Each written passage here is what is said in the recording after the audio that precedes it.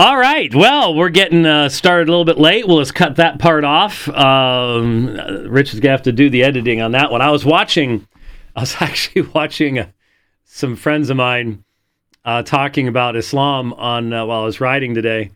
And it's a video series. And they start having problems with one of the slides. And I could start hearing their Rich, the guy behind the camera talking, And now that one's messed up. I can guarantee you that one's messed up. Because the light is 10 times brighter than it's supposed to be. So that's really, in fact, it's so bright it's annoying. So you might want to switch whatever you just did that made that the ISO, or the next one up, turn it back off. That light is literally bright. Thank you. You gotta fix that one before we use it again. Anyway, so the guy's sitting there talking to him and says, okay, all right, I'll do these slides. Okay, ready, action. And they forgot to edit that part out. So, hey, it happens, and we're live, so it just works that way. So welcome to 2024. Something tells me that is somewhat of an indication of what's coming in 2024. Just sort of generally, I mean, Japan has a huge earthquake, and then they're live with a plane landing in an airport. Did you see that? It only happened a few hours ago. There's a plane landing in Japan, and for some reason they have live coverage, and it explodes upon landing. I mean, just boom. I mean, okay, yeah. Welcome to 2024. People reminded me back. In late 2019, I had said, I foresaw 2020 was going to be a weird year. And I'm not talking about any type of prophetic thing or anything like that. It just seemed like there were a lot of people saying the same things. And, of course, 2020 ended up being one of the weirdest years ever. And now we got 2024. It does not take a prophet to go, presidential election year in the United States. Okay. All this wild, insane, crazy stuff about, carbon neutral by 2030 and all this utterly impossible stuff that cannot possibly be done that will destroy the United States economy and hence the world's economy. Because, it's real easy for us to sit here and go, well, our economy could collapse. Our money's worthless. It's true. That's true. If China wanted to collapse our economy, they could tomorrow. Only problem is there's no way for them to do that without taking themselves out too. And everybody else along with it. I mean, they're in no better shape than we are. I mean, we owe so much more, but they're very weak. And a lot of it's demographics. They're aging, just like the Koreas are in Japan and everything else. And so there are so many trends and so many things going on in the world right now. And most of us don't have any clue what's really going on. We think we do because we have our sources that we trust and that we look at. I just want everybody to know, by the way, my sweater is not nearly as bright as it looks like on the what I can see. Anyways, it's 3 times brighter on the screen than this actually is. It's actually, it's bright, but it's not that bright. I can't even look at myself up there right now. It's just, wow. Anyway, 2024, it's starting off great. And we all live in our own little echo chambers, and we choose what we'll hear and what we'll not hear. And the fact of the matter is, I do not have any trust whatsoever any longer in almost anything that can be called media. There aren't any journalists left. And except outside the mainstream media. And even then, just because it's outside the mainstream doesn't make it accurate or truthful or right. I don't trust what my eyes see on the internet because I can watch entire movies with CGI characters. And the wife was watching something. I walked in, I think it was New Year's night, because New Year's Eve, I'm ready to vote against fireworks from now on, to be perfectly honest with you. Or at least limit them to a couple of hours. But New Year's Eve, I had to go shooting home right after church because, it sounds like downtown Hanoi in my neighborhood, and our cats are going to end up, 10 miles away, running away from all this stuff. And my wife was watching something, and honestly, I'm going, is this CGI? No, those are real actors. Are you sure? I just honestly could not tell. It just, something didn't seem right to me. And that's where the technology is. So, we see videos of things that have happened overseas, stuff like that. Do I know that it actually happened that way? No, I don't. I come from a generation where you could trust that what you were seeing generally had to have happened, at least somewhat the way that it was being portrayed, but that's not the case anymore. And what level of confidence do I have that the 2024 election will be fair and unhindered and unrigged? Zero. We already see it happening. Colorado, was it Maine or it was Maine? And I think there's like 14 other states that this could all happen. I think they're all going to get quashed by the Supreme Court, but that's only for now. The very fact that they're willing to do what they're doing, certainly, I live in Maricopa County, which I'll just be honest with you, I would say we have just as much chance of a fair counting of the ballots in Maricopa County as in Chicago. Which means everybody in any of our cemeteries will be voting too. Our borders are wide open. We have military age. We have an army invading, and I said on Twitter, our nation's been taken over by traitors. That's where we are. So you look at 2024, and I said yesterday morning, I just got the idea. And I posted something on Twitter. Got a lot of, in a matter of hours, it got like 30,000 views and things like that. Basically talking about what I would predict for 2024. And what I said was, I just have a feeling that things will be more different for everyone in the United States a year from now than during any similar period of time. And people said, you're forgetting about the Civil War and stuff like that. No. The culture in 1859 and 1866 really wasn't all that changed. There were a lot of dead people, a lot of maimed people, cities lying in ruins, but the culture, that really didn't change in that time period.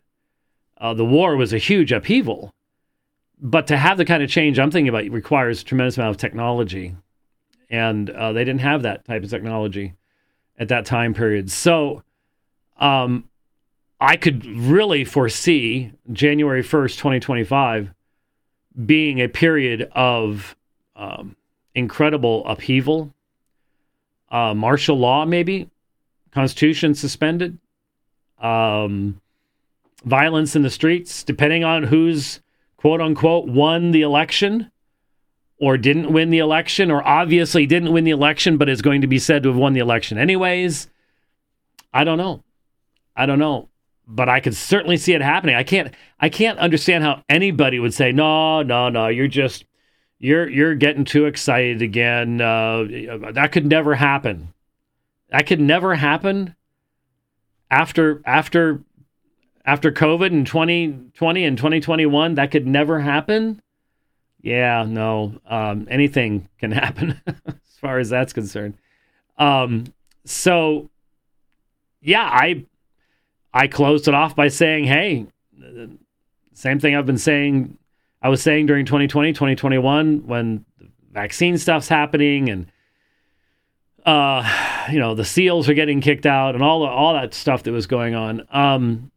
I said then it's all a matter of the world having its hooks in us because of our stuff, because of our love of the things of the world.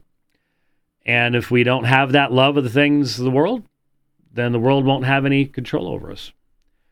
And we will find the secret of being content, even if we lose most of our earthly possessions. So yeah, I'm not sitting here saying that I know that all this type of stuff's going to happen. I just know that it seems to me that the people who want to make fundamental change in vastly diminishing freedom and liberty in the world, initiating a massive wealth transfer from the West outside to somewhere, that these individuals have the power, they're in the positions to do this, and they will not allow anyone to take that power away from them. They are entrenched, and they're going to do what they need to do. Likewise, did you see what happened with what's Bankman-Fried? Is that the guy's name? The guy who stole billions of dollars from people, defrauded them, and used that money to buy political influence. He donated over $100 million to Democrats, I believe in 2020. Might have been 2022, but I believe it was in 2020. Over $100 million. And it was all a Ponzi scheme. It was all fraud.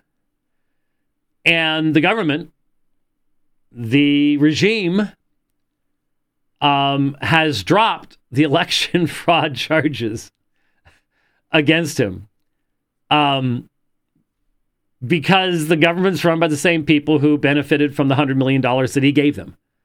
I mean, the level of, not incompetence, but just straightforward, we don't care, we are corrupt, we have been purchased, and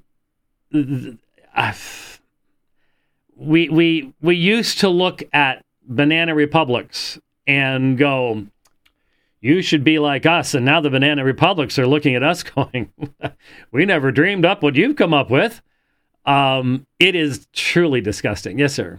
Oh, you just reminded me. I've been asking the question of some of my, we're all spending time with family members that we don't spend a whole lot of time with.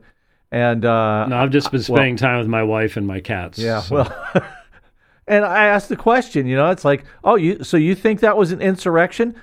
So what do they call it when Democrats do it? Yeah. I mean, that's the double standard is tremendous because as I recall, we've only had maybe 2 true insurrections in this country. That's the one that founded it and then the one that caused the Civil War. And that's at best because, arms and fighting and a lot of people dying is what that is. But no. But same goes here. It's like, you know what? If it's the Democrats doing it, it's fine. Nothing to see here. Move along. Yeah, there's absolutely no question that the rule of law has ended, and what's that going to mean? And who are the people in charge now? It's the wheels are coming off fast, and once that first wheel comes off, it's gonna get ugly. It truly is. And I had people saying yesterday, well, so what do we do? And since none of us know exactly how, which direction it's going to go first and and things like that. No one can answer that question until things start actually happening. And then we're going to have to be somewhat, doesn't seem to be a lot of people willing to be this way, but somewhat gracious at that point in time, because we've never faced this in our lifetimes. Nobody in the generations before faced this type of societal meltdown, to where you have the video that we all saw yesterday of a lieutenant colonel in the Space Force. I have not met anyone in the Space Force personally, first of all. I suppose they're out there somewhere. But a lieutenant colonel, and there's the picture, 2 pictures. Dude, chick. Well, actually, dude and ugly fake chick. In drag, yeah. And we're all supposed to just salute and say this is wonderful. And the sad thing is, Christians in the military are told to salute and to lie to that person and to say ma'am when it's a dude. You're just supposed to, and I can't help but think of Solzhenitsyn, live not according to lies. And that's what's going on. And so 2024 is going to challenge the stability of our foundations of faith. Let's just put it that way.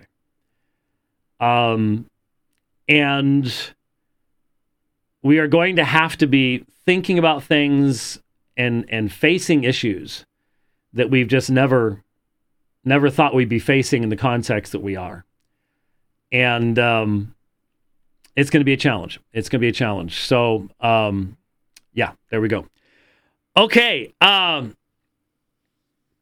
Where do we go first? I'll go ahead and talk about this first. Well, first, we're not quite 20 minutes in, because I'm not counting the first few minutes. We're going to have to cut off.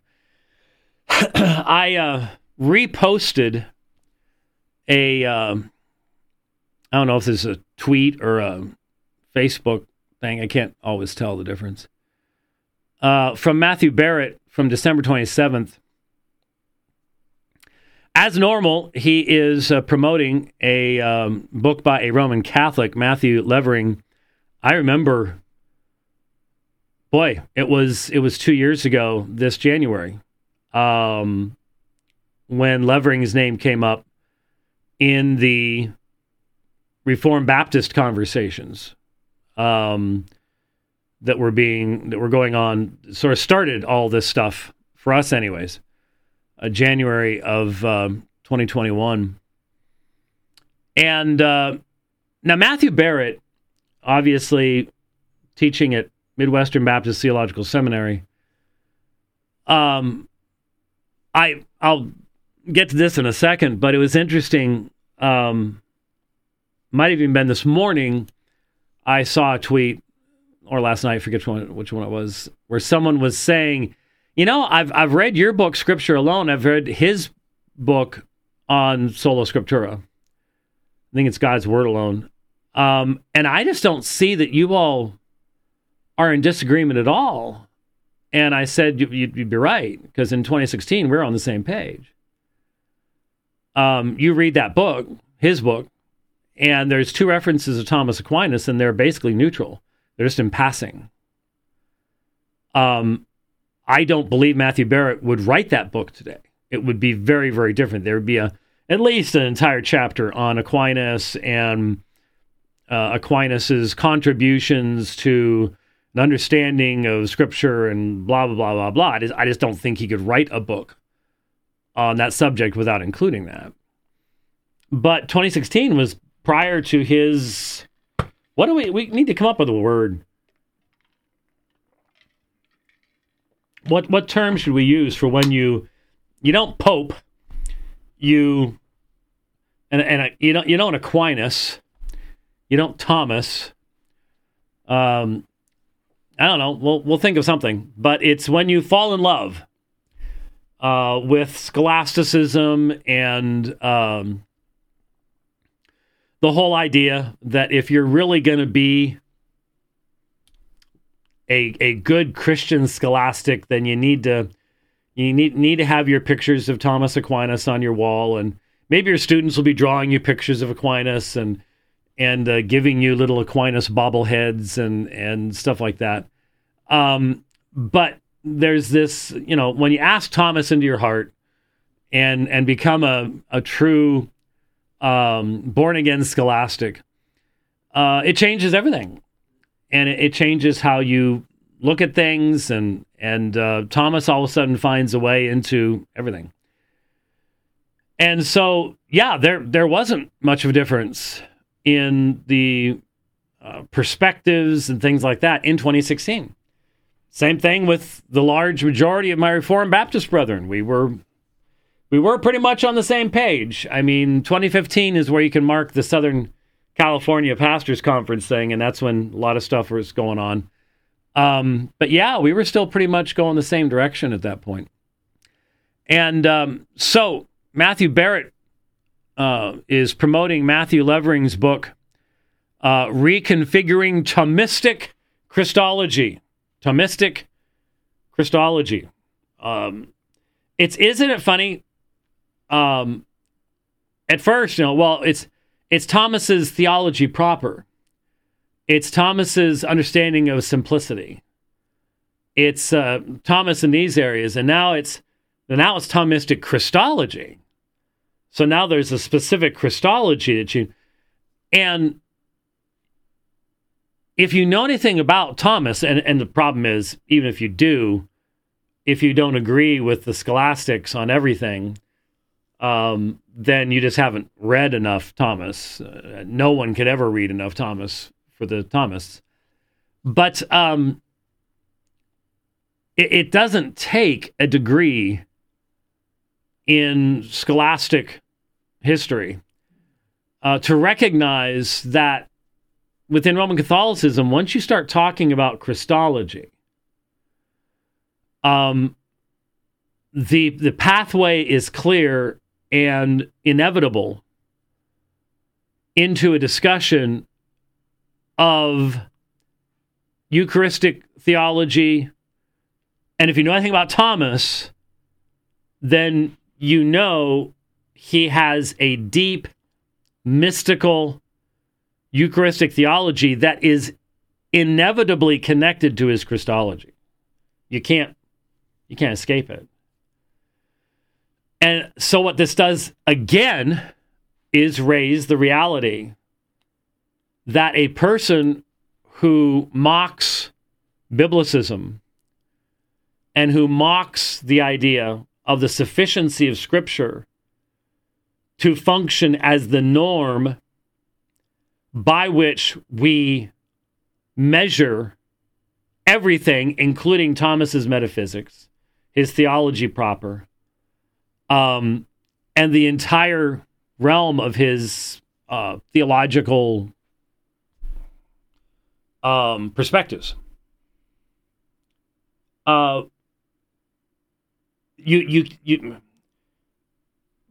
do you draw the line? Where does this stop? So I'm sure that if you go to the Midwestern Baptist Theological Seminary bookstore, you're going to find copies of Reconfiguring Thomistic Christology, because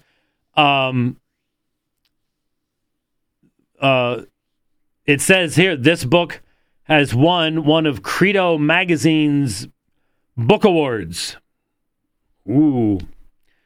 And so I mentioned on, what it said was, this book is the most important contribution in years. For too long, dogmatics and biblical theology are worlds apart.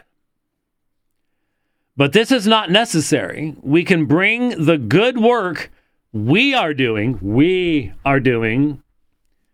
retrieving Aquinas, into orbit with the findings of evangelical biblical theology. Now, again, good luck meaningfully in application differentiating between biblical theology and being a biblicist.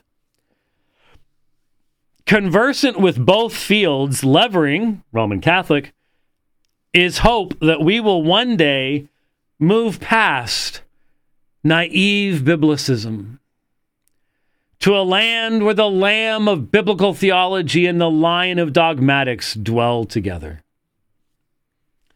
To learn more, see why this book was one of the Credo Magazine Book Awards. And then you've got the link to the book awards you can go read from Matthew Barrett. And I reposted this graphic, and I said, I just want to make sure that the board of Midwestern Baptist Theological Seminary, whoever they may be, I don't even know who they are. I haven't taken the time to look them up. I'm not contacting them. I don't have any connections. I mean, I just happened to speak in Kansas City and had hence met graduates of MBTS who attended my talks. And we had some interesting conversations about this stuff. But I don't know anybody at MBTS. But I do believe that the board should be aware of where the school is headed and what all of this means, and that people like Levering and White, different White obviously, Roman Catholic priests and monks all, that their books and their writings are being mainlined right into the classrooms at MBTS. And in this context, Barrett obviously feels like he is a part of this resourcement movement, which obviously these guys feel like we are doing something for the church. You just can't appreciate how much we're doing for the church in helping to move us past naive biblicism. And that's how you wonder why these guys are so brittle, so easily offended, why they block everybody right, left, and center. Because they really think that we are a bunch of naive biblicists, that we just have the IQ of a wet shoelace.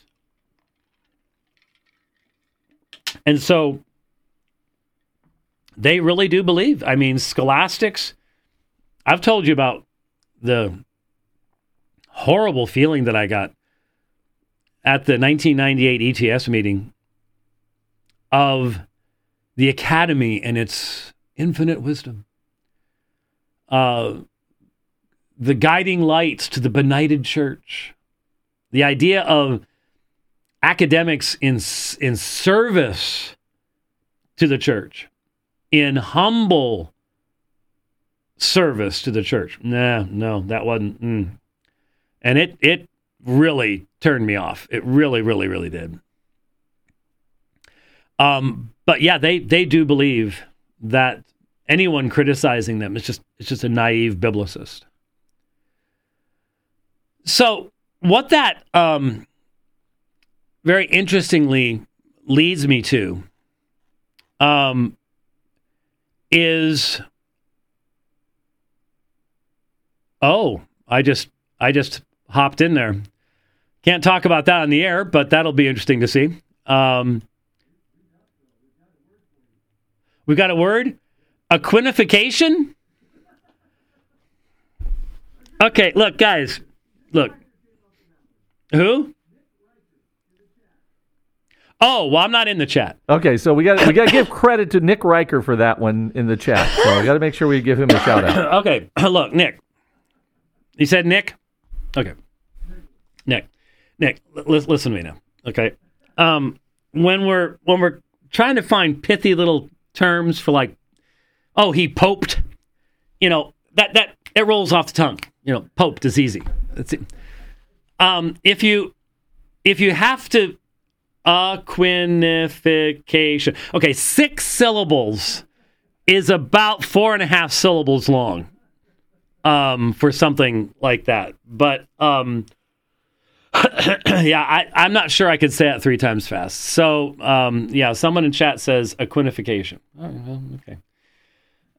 Yeah, there you go. That does work. I mean, obviously Matthew Barrett experienced Aquinification.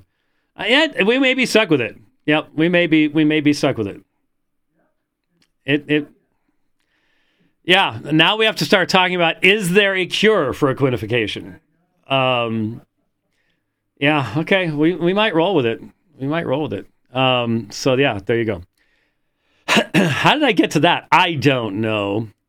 I have the file up, but I didn't get to the point in it that I wanted to play, so it would take too long to find that. I listened to a discussion, well, where'd it go? Well, maybe I don't have it up. Oh, never mind. Use a different program. I listened to the man that I'm going to be debating, one of the men I'm going to be debating, one of 4 men I will be debating, one I'm debating twice, in the upcoming marathon trip is Dr. Dale Tuggy. Now, we have played Tuggy's discussion, portions of Tuggy's discussion with William Lane Craig. We've read some of his, what he obviously thinks are his best arguments against the Trinity. He is a Unitarian. He is a philosophical Unitarian, analytical philosopher. He's not a theologian. He's not an exegete. And so we've engaged with him. We're going to be debating the last debate of the 5 that we're going to be doing in February and March on the same trip. And so I was listening to, he has something called the Trinities podcast. And his whole thing is about all the differing Trinitarian theories that exist out there. Really, I think one of his arguments would be there are so many that it renders the whole subject as nothing more than the speculations of philosophers. And there's some level of truth to that. If you approach the doctrine from the wrong perspective. And that's what we're talking about when we talk about grounding our Christian understanding of the doctrine of the Trinity in Thomas and in Thomas's theology. We put ourselves in this boat. We put ourselves in this situation. There's nothing we can do about it. And he is, in this particular episode that I was listening to, episode number 370, he is interviewing Dr. Stephen Nemish, who's a graduate of Fuller Seminary, fairly recent graduate of Fuller Seminary, who is clearly wildly unorthodox. He's cranking books out right, left, and center. And it's all analytical, philosophical analysis of post-Catholic theology. And he's not using the term Catholic as in Roman Catholic at all. But basically, 4th century onward. And so he's making objections to the doctrine of the Trinity that are directly relevant. I mean, the conversation starts off, and I may play portions of this. We'll see. At least it's one of the topics that I'm dealing with. I only have a month. I leave in 1 month and 6 days. And I have to have my opening statement for that debate done in less than a month, because part of the contractual obligation to get Dale Tuggy to even debate was that I provide him with my opening statement as he'll provide me with his. And no, that is the only time I've ever done that, and he demanded it. So As I've said, Dr. Tuggy is extremely textually oriented, not textually as in scripture, textually as in a manuscript, as something is written out. And so he wants that. He wants to know where I'm going from the start so he can respond to it. And since I'm doing the positive, that's a huge advantage to him, but that's fine. We'll do it. So I have to be very much focused on the content of those 5 debates and presentations that I'm making. And I have a Baptist church history class to teach in the process, which I don't even know how I'm going to get to all that. In fact, I just realized I need to send an email to the seminary that I was supposed to get to today, and I didn't. Anyway, this conversation starts off by defining particular aspects of Trinitarian theology, focusing upon the doctrine of simplicity. Interesting, some of the comments that he has on that, recognizing that there are strict forms of simplicity and less strict forms of simplicity. And by the way, I am hoping that Dr. Jeffrey Johnson will be able to join us on Thursday. I don't know that right now. He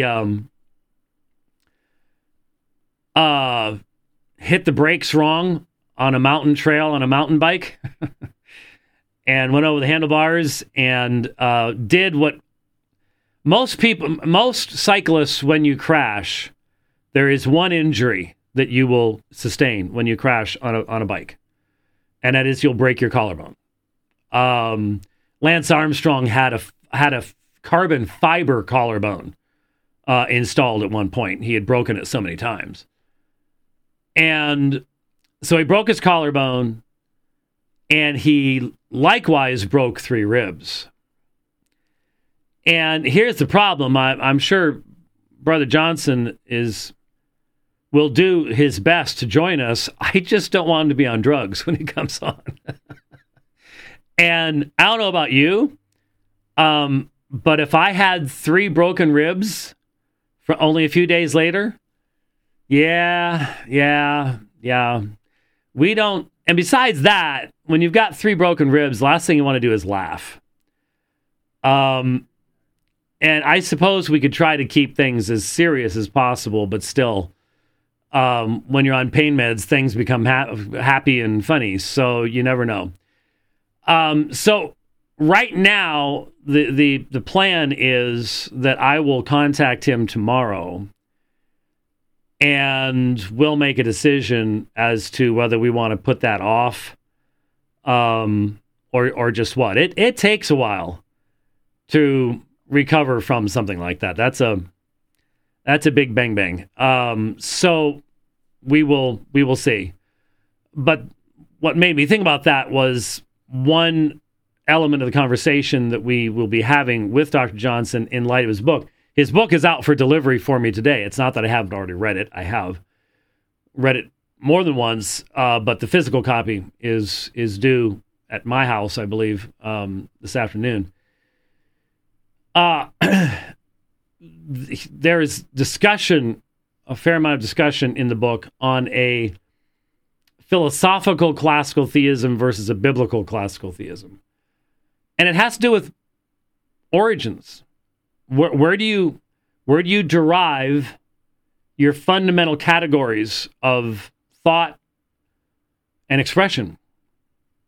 And there are people who fundamentally derive their Trinitarian theology from a form of philosophical speculation. And that's problematic. And so this conversation with Stephen Nemish starts off talking about simplicity and the processions, divine processions. The Father begets, the Son is begotten, the Spirit is spirated. and the idea that the only way you can distinguish between Father, Son, and Spirit is by the divine processions. And we've heard a lot of people saying that as well. Post-Nicene orthodoxy. I do not recall in the hour and 6 minutes of the episode that I listened to the citation of a single text of Scripture.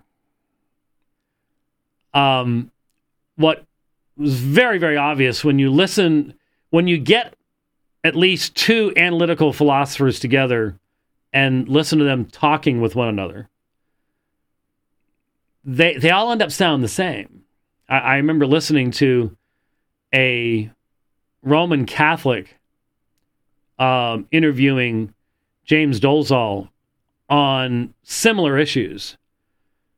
And there were a couple Bible verses cited, but they were never exegeted. It was just mentioned in passing for the language. But much of the conversation was very, very, very, very similar. As far as the categories of thought that were being utilized. Anyway, Nemish provides 4 arguments that he says fundamentally make the Catholic doctrine of the Trinity, which he's just using that again as a very vague post-4th century view of the Trinity, incoherent. And he basically bases this on the difference between ousia, the essence of God, and hypostasis,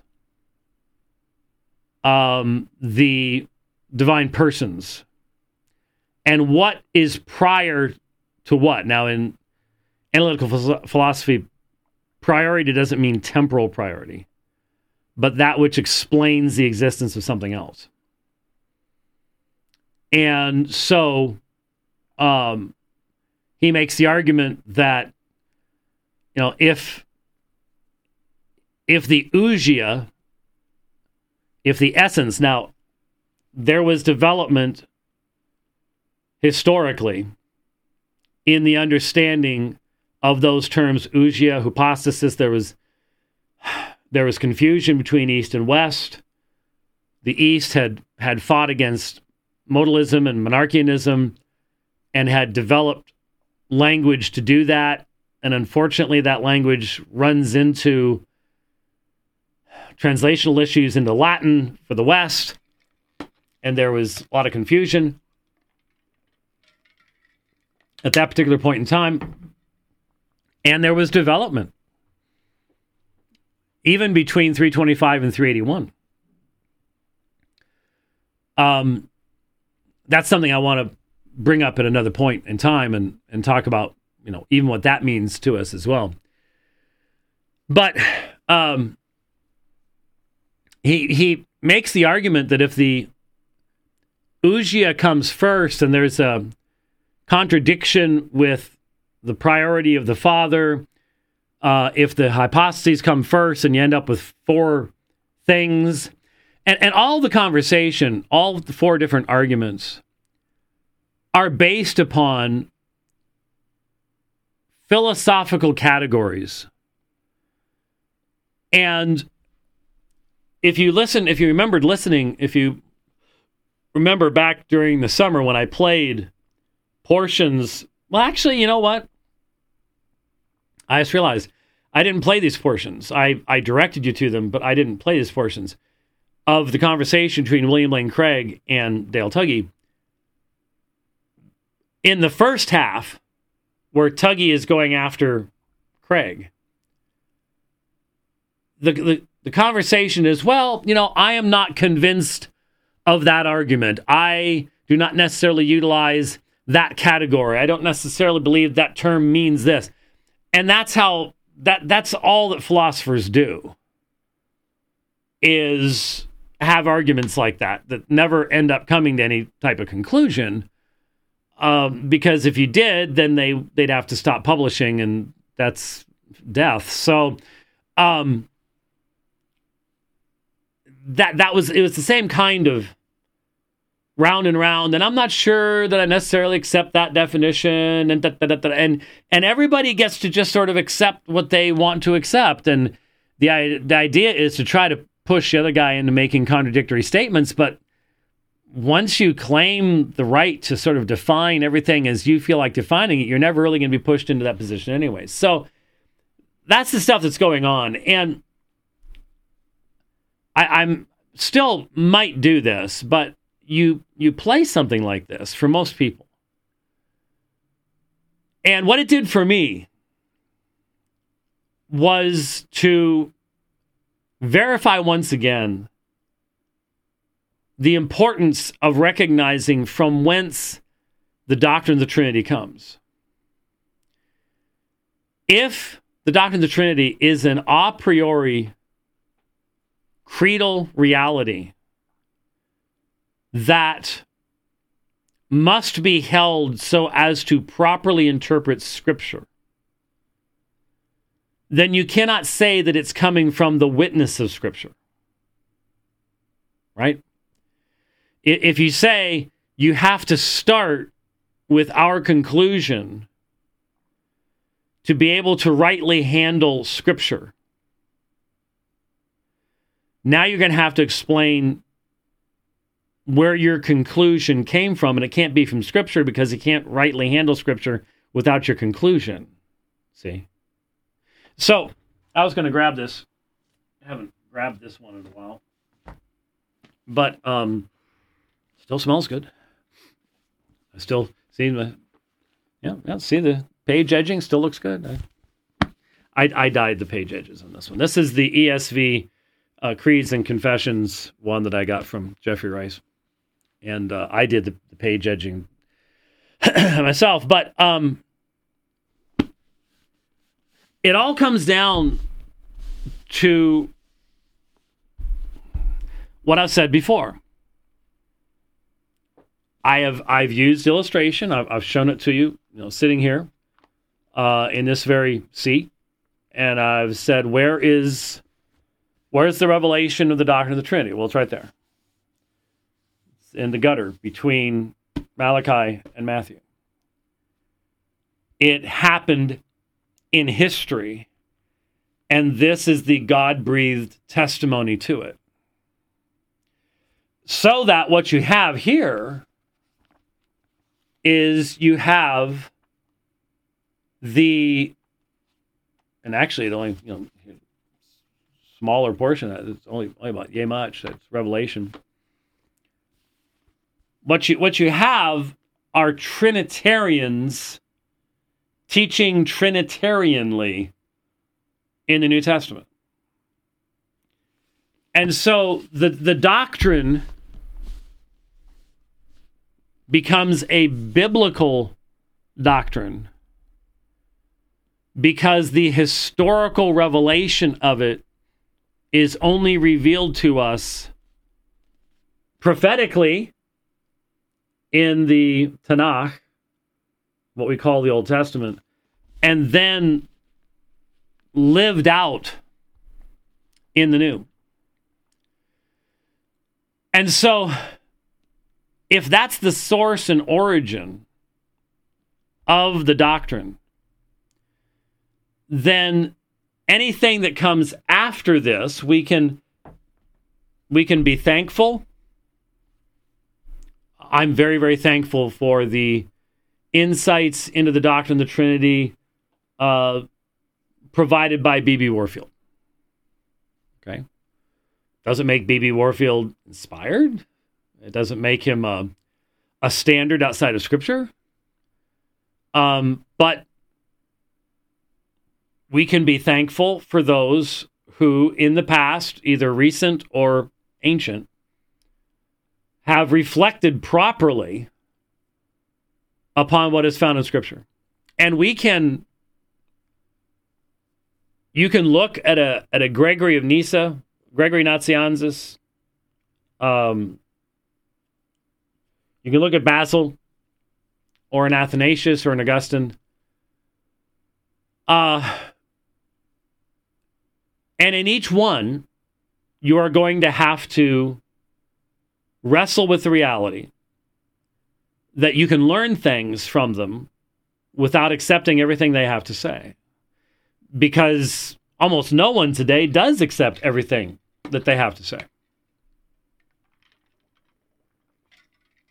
So I can't think of a single one of those men that I just mentioned, including Warfield, that I would not have biblical disagreements with. Warfield was a Presbyterian, obviously. So, and on matters of church governance and sacraments and even an understanding of justification, I would have differences with every one of the ancient men that I mentioned. I've talked about Augustine and his, I think, self-contradictory view of justification. And the contradictions that exist in his theology due to the Donatist controversy, the Pelagian controversy, the context in which he lived.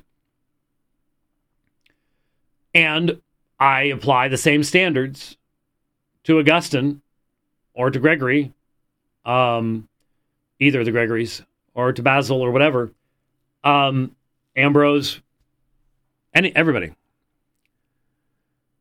And that makes me a biblicist. I think any Baptist is a biblicist because my final authority is Scripture. And ontologically, as to the nature of Scripture, it has a unique essence. It's the Word of God written. It is given to the church to have a specific function and purpose. That nothing else is in the same class and category as what you have in Scripture. Now, for some reason, when it comes to those post-Nicene writers, or even contemporaneous with Nicaea, Athanasius, when it comes to theology proper, you just simply have to accept whatever they had to say. Then the problem is, as I said, there's development from Athanasius to Gregory. There's development in the decades after Nicaea. And what's the standard by which development must be tested? Scripture. And so what I would love to do is I would love to challenge our classical theism, and of course that's term created by the open theists to describe all of us, but our philosophical classical theists, I would like to challenge them to listen to that podcast and to tell me, how would you respond to Stephen Nemeth? How would you respond to his arguments where he says, look, if you try to hold on to divine simplicity and processions and the distinction of ousia and hypostasis, you can't do it. You have to give something up to come up with any type of workable conclusion. I'd like to know how you respond to it, because I know how I respond to that. And since I'll be debating him, I would assume some of this is going to come up. And so I know how I would respond. The problem is,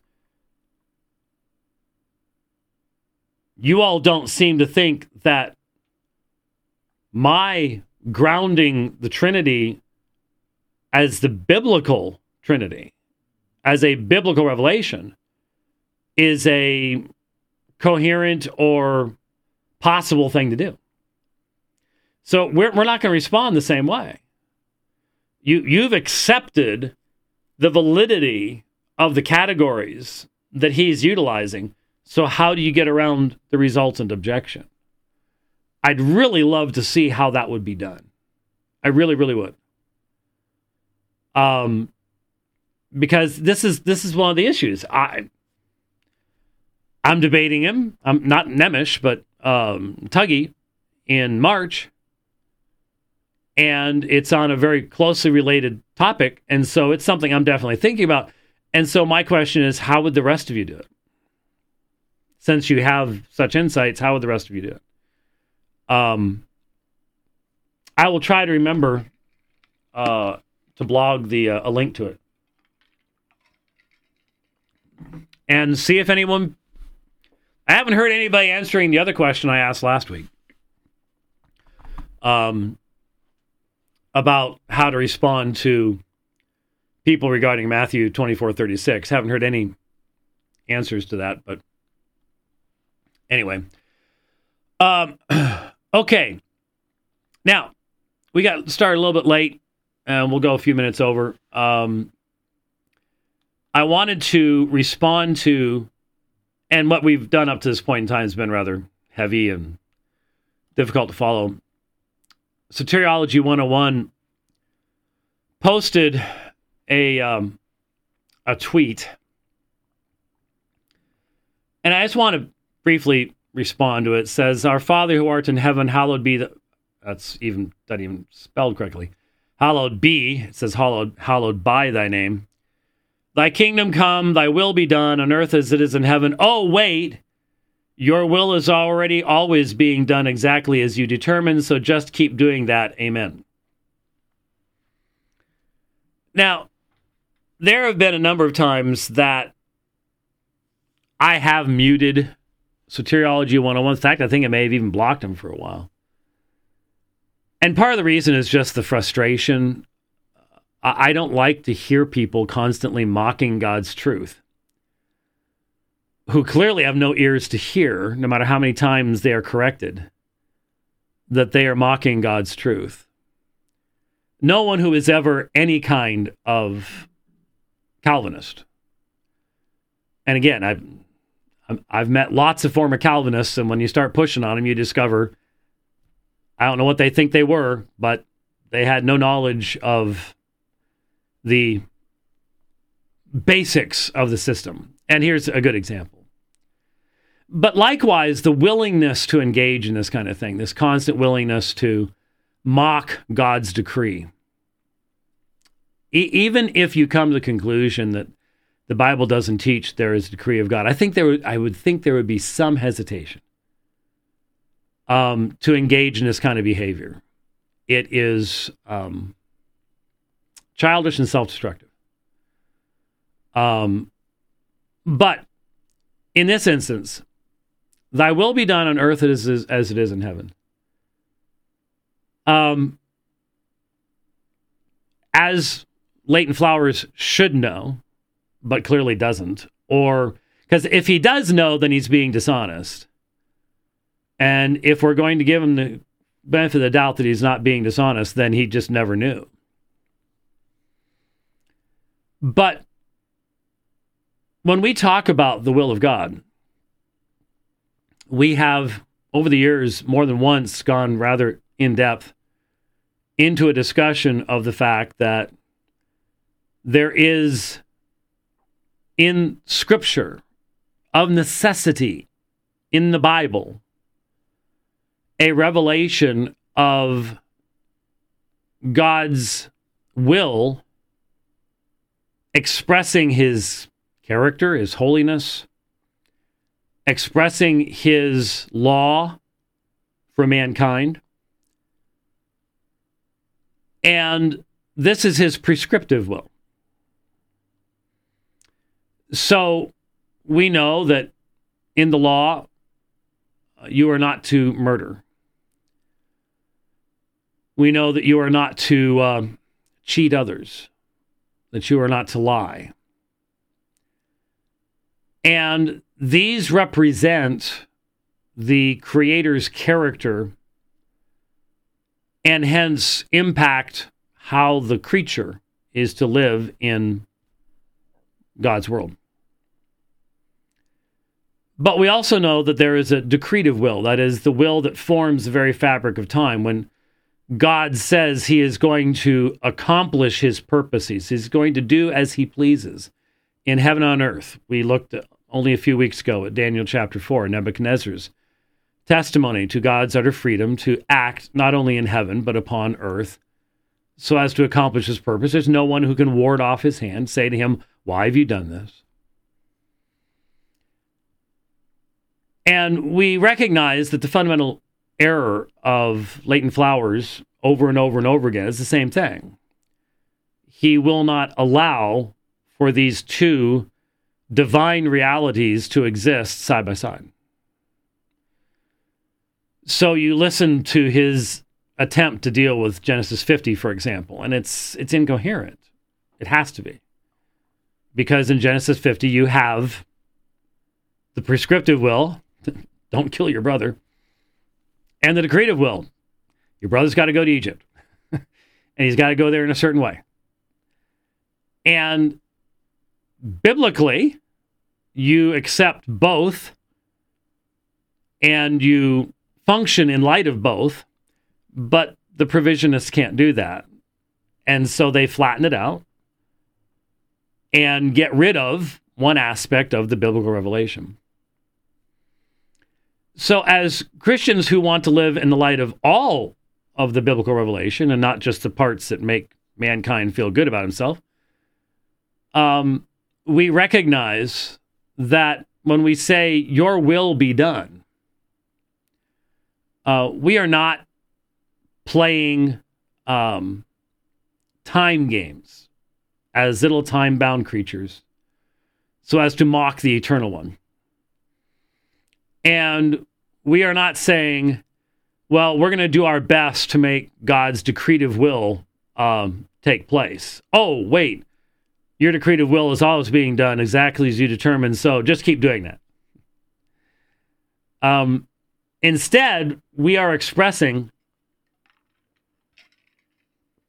the reality that God works in his people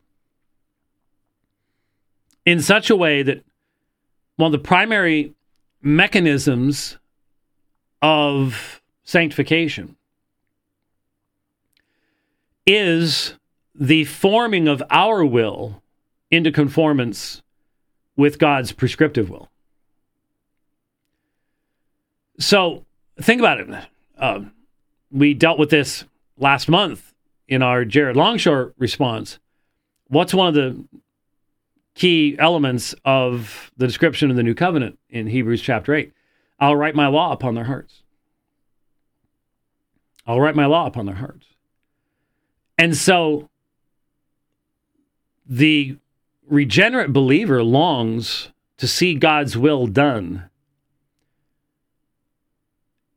And that includes around us in our society, our family, our nation, and within us. So work your will in me, conform my will to your will. That's really the key to an understanding of Jesus' teaching on prayer. Because when Jesus says, whatever you ask, it will be done for you, we see the perversions of that in the word faith movement and things like that, the prosperity gospel. But the reality is, that is a completely valid promise. But it's for those whose will has been conformed to his. And so the whole idea is whatever you ask will be in accordance with God's will, not yours. And that may include your own suffering, but it'll always be whatever makes me more like Christ. And God will do that. Because we have been aligned with his will in that process. But it truly is an element of sanctification. It truly is an element of what it means to be a follower of Christ. to pray that in my life, God's will be done. I don't want to get in the way. I don't want to walk in a way that will distract. Peter should have been praying that prayer the day of Matthew 16. And Jesus had to say, "Get behind me, Satan," because he wasn't doing the will of God. He was putting his own will first. And only the most childish and disrespectful attitude can make you go, well, see, we should say, oh, wait, your will is always being done exactly as you determined. Confusing the decretive with the prescriptive and the fact that God has decreed in his decree, which the provisionists just don't believe in. They just don't accept it. That he would work within us in time to conform us to the image of Christ. And so that is a daily reality of the Christian experience, is a desire for God's will to be done in this world, in our society, in our own lives.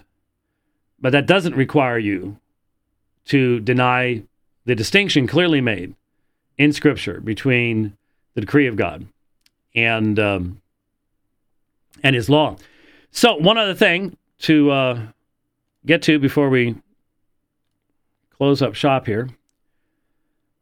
And we did not test this. Great. We will see if this is going to work. But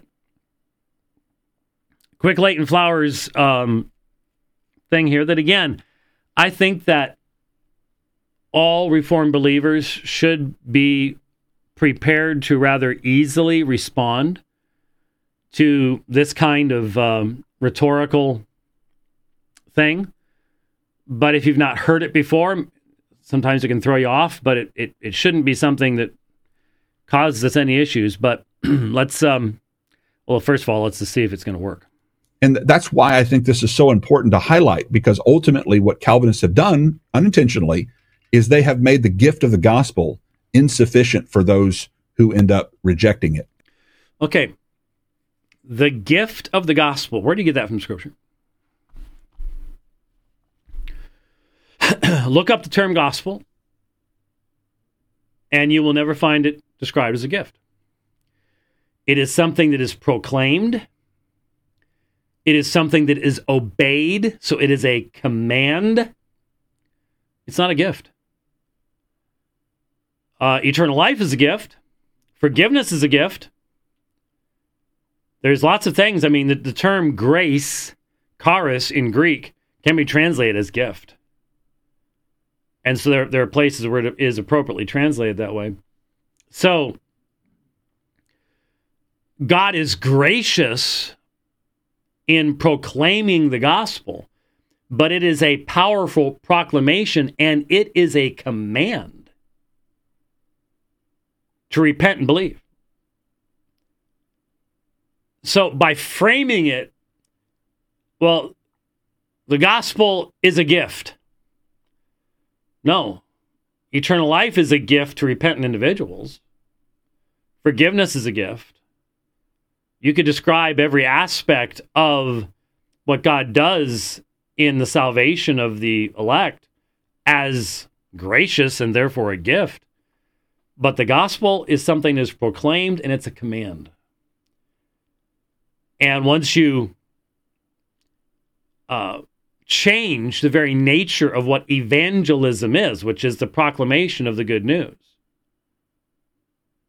But you see, from the provisionist perspective, again, starting with man as the defining element, rather than the fact that Father, Son, Holy Spirit are glorifying themselves in the gospel. That's not very often the way the gospel is presented. And you say, well, yeah, because we're presenting it to people, so we have to start with we've got to start with them. That's the problem. Excuse me, that's the problem. As long as you start with them, you will never be able to get beyond them. What you win them with is what you win them to. If you win them with a message that is focused upon them, their control, their importance, their centrality, don't be surprised if when you get to other passages of Scripture later on, once they're baptized and in the church, that they're like, whoa, wait a minute. What do you mean deny self, take up cross, holiness of life? What? You see, that's part of the issue. There is the gospel is a divine proclamation, and therefore when you proclaim it as Scripture presents it, you do so with divine authority. And when we abandon that divine authority by watering it down to make it more palatable to rebel sinners, we are demonstrating we don't understand the gospel ourselves. So, first thing, redefinition of the gospel as a gift rather than a powerful proclamation that is to be obeyed. Obedience to the gospel, that is a biblical phrase. In other words, it's not a sufficient means of grace. Okay, it's not a sufficient means of grace. What does that mean? When the gospel is joined by the power of the Spirit to bring about the regeneration of one of God's people, there's no power in heaven or earth that can stop it. So it is an absolutely sufficient means of grace in the sovereign decree of God. In the same way, it is an absolutely sufficient message when it is proclaimed to all people to hold men accountable to it. So in other words, what is the message that we are to deliver?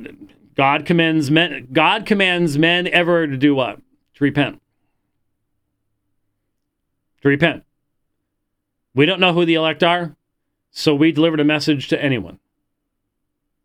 The old Puritans used the term proclaim it promiscuously to everyone without limitation. And God uses that.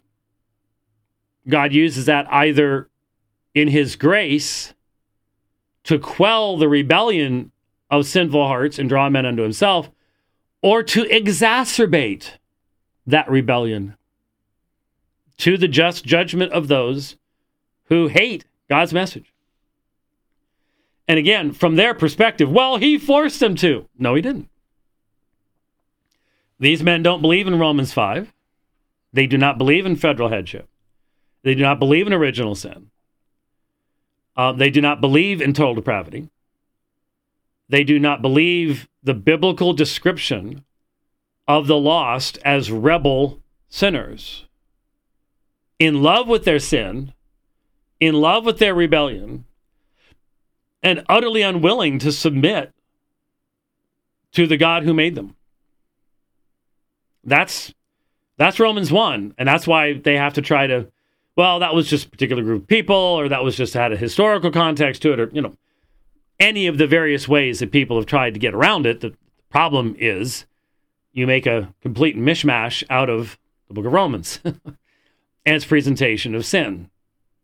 And that becomes the foundation of this presentation of the gospel, and that has a lot of impacts too. Rejecting it because God didn't really love them. They're rejecting it because God didn't really love them. No human being on earth has knowledge of God's decree as to who he is going to express salvific love to over against those he gives common grace to. Nobody on earth knows that. So no human being could have knowledge of that and therefore reject God based upon his supposed previous rejection of them. This is, again, pretending to have knowledge that Leighton doesn't have and no one else has. We don't know who the elect are, but we know one thing, that every one of them is elect solely by grace, and that no one can say to God, why'd you make me like this? That's the foundation of, again, provisionism doesn't really believe Acts 4, Daniel 4, any of these texts that talk about God's sovereign grace and the reality of the justness of God's judgment of sinners who love their sin. They don't believe any of that. They've gotten rid of all that stuff. They explain it away or make it only historically relevant or something like that. It doesn't really have anything to do with anybody today. So, we don't know who the elect are. And it is not a matter of presenting the gospel as if, well, if Jesus has done this nice thing for you, therefore you need to do a nice thing for Jesus. That's how a lot of people present it. I mean, he was so nice to die for you. Can't you just believe in him? I mean, it's just so a little thing to do. That's not Bible. You never find the apostles talking like that at all. They're not really being offered the gift because Jesus didn't die for them. They're not really being offered the gift. Notice there's now been a shift. Before, at the beginning, you had the gospel as a gift. But now, what is being quote-unquote offered? Well, I'm not sure, but this is and again, it's a standard objection. There's numerous articles, books have been written on this particular objection, that it's not a well-meant offer if you believe in particular redemption. But that assumes that somehow you can know the identities of those who were united with Christ in his death. And a lot of people are just willing to go, well, hey, I'm willing to sacrifice the efficacious nature of Christ's death so as to avoid the conundrum that comes from saying Christ died only for the elect. Since my gospel presentation is based upon Christ's death actually not saving, but only making men savable, then I'm going to have to alter my presentation of the gospel and how I approach people. And I go, no. There is plain, clear biblical teaching on what the death of Christ accomplishes. And we have plain biblical teaching that Christ's death, Christ's people are united with him in his death, his burial, and his resurrection.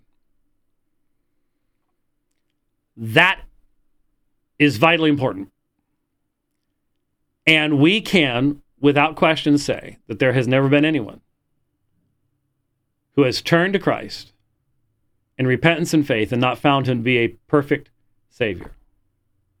But we know the only people that are going to do that. So the question becomes, yeah, but what are you offering people? We proclaim one thing. To anyone who will repent and believe, Jesus Christ will be a perfect Savior. Yeah, but you don't think everybody can do that. So I don't know who it is and who it isn't. I don't know who he is going to have mercy on and who he's not. I don't know that, and I don't have to know that.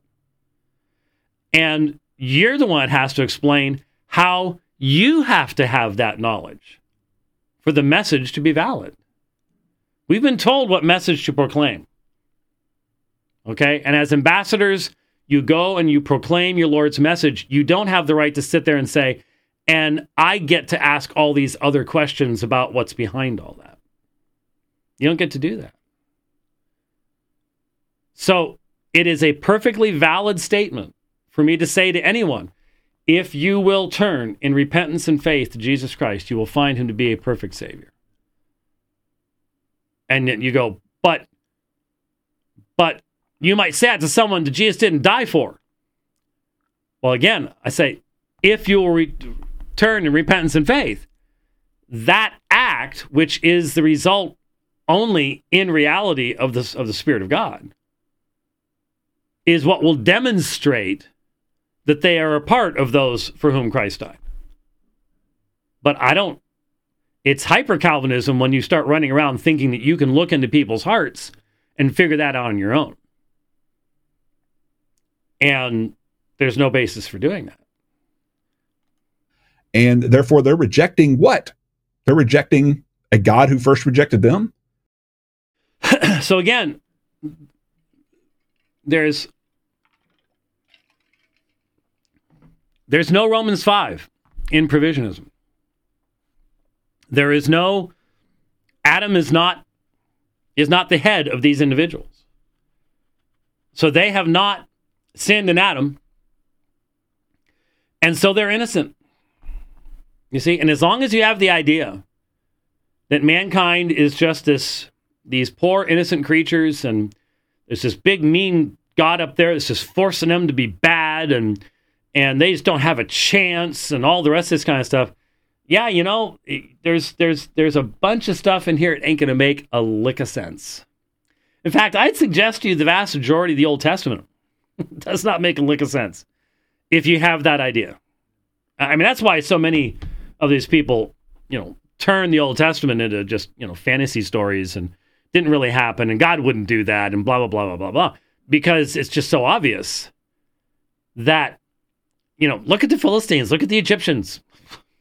It doesn't fit into this, oh, God loves you and has a wonderful plan for your life stuff. Tell that to all of Pharaoh's army. Yeah, ain't going to happen. Amorites or anybody else. So, again, the issue here is the provisionists focus upon God's rejection of them rather than what the Bible focuses upon, and that is God made them. They are therefore under obligation to be thankful to God and to worship him as God, but they don't do it. So, provisionist anthropology is 20,000 miles away from anything that would be derived from consistent exegesis of Scripture. It's humanistic. It really is.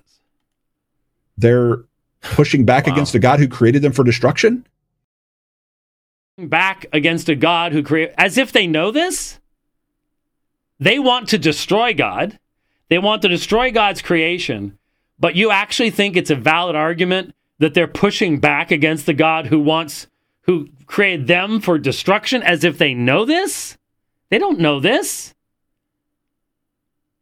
It's just amazing the knowledge that these guys want to attribute to the lost. That's spiritual knowledge that comes from Scripture. No, they love their sin. They love their sin. Well, who wouldn't? Who wouldn't reject that kind of a God? The fact is, this is about the blameworthiness of the sinner. How much more blameworthy is somebody who's rejecting a God who loves and provides for him, who actually wants him to come? Now, did you catch that? So there you have,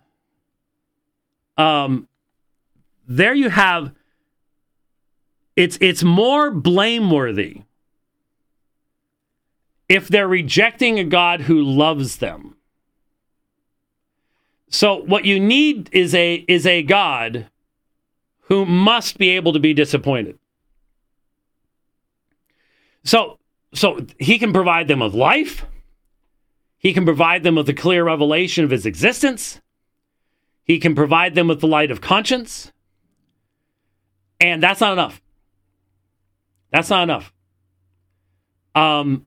he needs to have the same salvific love. He needs to be bummed at their rejection. That evidently is what makes them truly blameworthy. And you'll notice it was just a short little clip, but where are you gonna pull that up from Scripture? You're not going to. We've been saying for years. We've been saying since 2015. Man-centered versus God-centered. If you start with man and you start with an unbiblical anthropology, no, you're never going to come to the Reformed faith. No question about it. I agree. And the only reason I can't do that is because I've got a Bible over here, and the Bible tells me something very, very different. So, there you go. All right. Well, there you go. Don't know what Thursday is going to look like yet.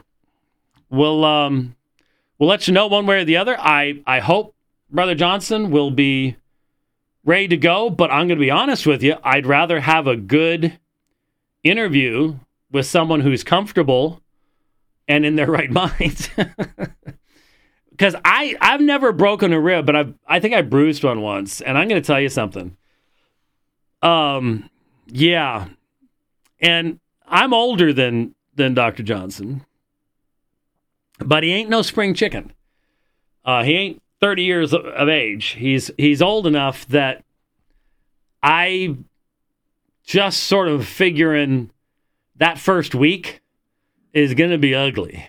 And so I'm gonna push him. I'll be honest with you. When I talk to him tomorrow, I'm gonna push him. I'm gonna say, look, we want this to be a good interview. And I'm going to ask you we're going to have to be talking about, identity and Thomas and simplicity and a biblical doctrine versus a philosophical doctrine. And look, maybe from your perspective, it's easier to understand Thomas while you are on drugs. I don't know. Maybe it'll hurt less. When you've got a ton of Valium going, I don't know. So Oxy Thomas? No, not good. Oxy Thomas. Oxy Thomas. See, I wouldn't have thought of that. I wouldn't have thought of Oxy Thomas, but there you go. That came from the other side of the window. So we'll see. We may be talking about, because I've got a bunch of other stuff to be talking about. I have come across some great books that I really am looking forward to diving into after all the debates.